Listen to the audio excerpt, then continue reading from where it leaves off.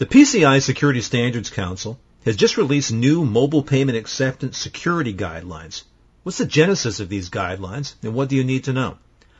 Hi, this is Tom Field, Vice President of Editorial with Information Security Media Group. I'm talking about these guidelines today with Bob Russo, General Manager of the PCI Security Standards Council, and Troy Leach, the CTO. Bob, Troy, thanks so much for joining me today. Thanks, Tom. Good to be here. So as we mentioned up front, you've just announced these new mobile payment guidelines. What are the key recommendations? Hello, Tom. This is Troy, and the guidance focuses on best practices for developing and implementing mobile payment applications in a secure payment environment. We know that people are excited about this new technology, and the benefits are obvious to merchants and commerce in general. However, mobile computing is still in its infancy and needs to be approached with a certain amount of caution. So we focused on two key objectives for this paper: the payment transaction itself, so how to secure the card data and how it's entered and stored and processed in that mobile environment, as well as how it leaves the device, but both potentially as it's intended or sometimes unintentionally. Also, the best practices for securing the supporting environment around it, which addresses security measures essential to the integrity of the broader mobile application platform. Some of the key recommendations that we've identified are isolate the sensitive functions and data in the trusted environment along with the trusted path, implement secure coding best practices, eliminate unnecessary third-party access and privilege escalation, create the ability to remotely disable payment applications, and create server-side controls and report on those unauthorized access points. Just to back up a little bit, gentlemen, how were the guidelines developed? Tom, this is Bob. So the Council formed an industry task force in 2010 as part of a dedicated effort to address mobile payment acceptance and security.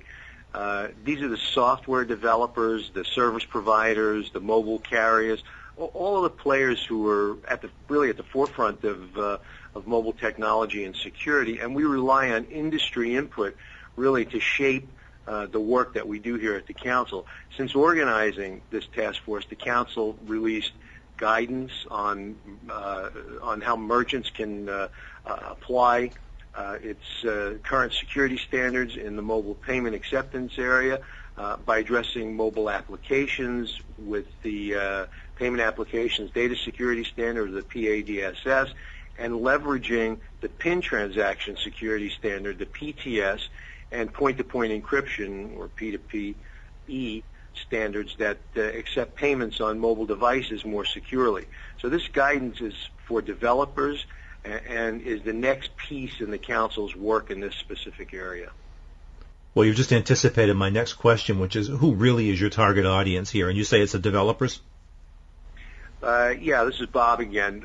We previously put out merchant guidance on mobile acceptance, and this next piece focuses on the development practices for creating secure applications in the payment process, as well as providing an understanding of how these interact with the operating system and the actual device itself. So, it's the software developer, the device vendor, really, who are building these solutions that are really going to benefit from this kind of guidance. That being said, we also hope that the merchants and the other organizations creating their own mobile payment acceptance solutions will also leverage this guidance to better understand the security challenges, because there are quite a few of them there, and how they can be addressed. And in the end, this is going to help the merchant, it's going to help the bank, the end user, any organization who's looking to use mobile solutions to accept and process payments securely. So it's our hope that as we educate those that are building these solutions and how to do it securely, we'll also be educating the end user, the financial institutions, the retailers on what they should expect and, more importantly, demand in these products so that they can protect the customer's data. Well, of course, one of the points when it comes to application development in mobile is that it's the Wild West out there. You've got so many organizations and individuals developing applications, and they're being adopted without any real security safeguards. As you prepare and issue these guidelines, what do you see as the top threats right now to mobile payments? You've identified it right. The Wild West is correct, Tom. At this week's community meeting, we had TrustWave's Fire Labs specialized in data breach investigations and malware analysis. And they demonstrated some of the top threats out there right now, which included rooting and jailbreaking vulnerabilities, focus stealing, and SSL man-in-the-middle attacks directly on some of these types of mobile devices. While we haven't seen a lot of data stealing attacks over mobile yet, they do exist, and we recognize they're being developed. Our primary concern, though, is right now any card data being stored on the device or processed on the device, and that being intercepted in clear text, meaning it's exposed without any type of encryption, or being able to be read from a third party that has access to the same mobile payment environment. Also, they're just a natural, for these mobile devices, there's a way to simply make them more likely to be stolen or lost, and so there's challenges with monitoring for abnormal behavior on those types of mobile applications and devices. One of the things that you say in the guidelines is that the threats and the solutions really are in their infancy. Are these guidelines then outdated as soon as they're issued? You're absolutely correct that the mobile transaction and threat landscape is changing rapidly. However, we've built these guidelines with a certain amount of foresight. So the best practices in the guidance are based on the most up-to-date knowledge available and should be broad enough to continue to be effective until our next review of the guidance. Remember, we've got some serious threat experts within our PCI community right now, and they've helped us assemble this guidance. So when will the guidelines be revisited, given sort of the transitory nature of what we're talking about?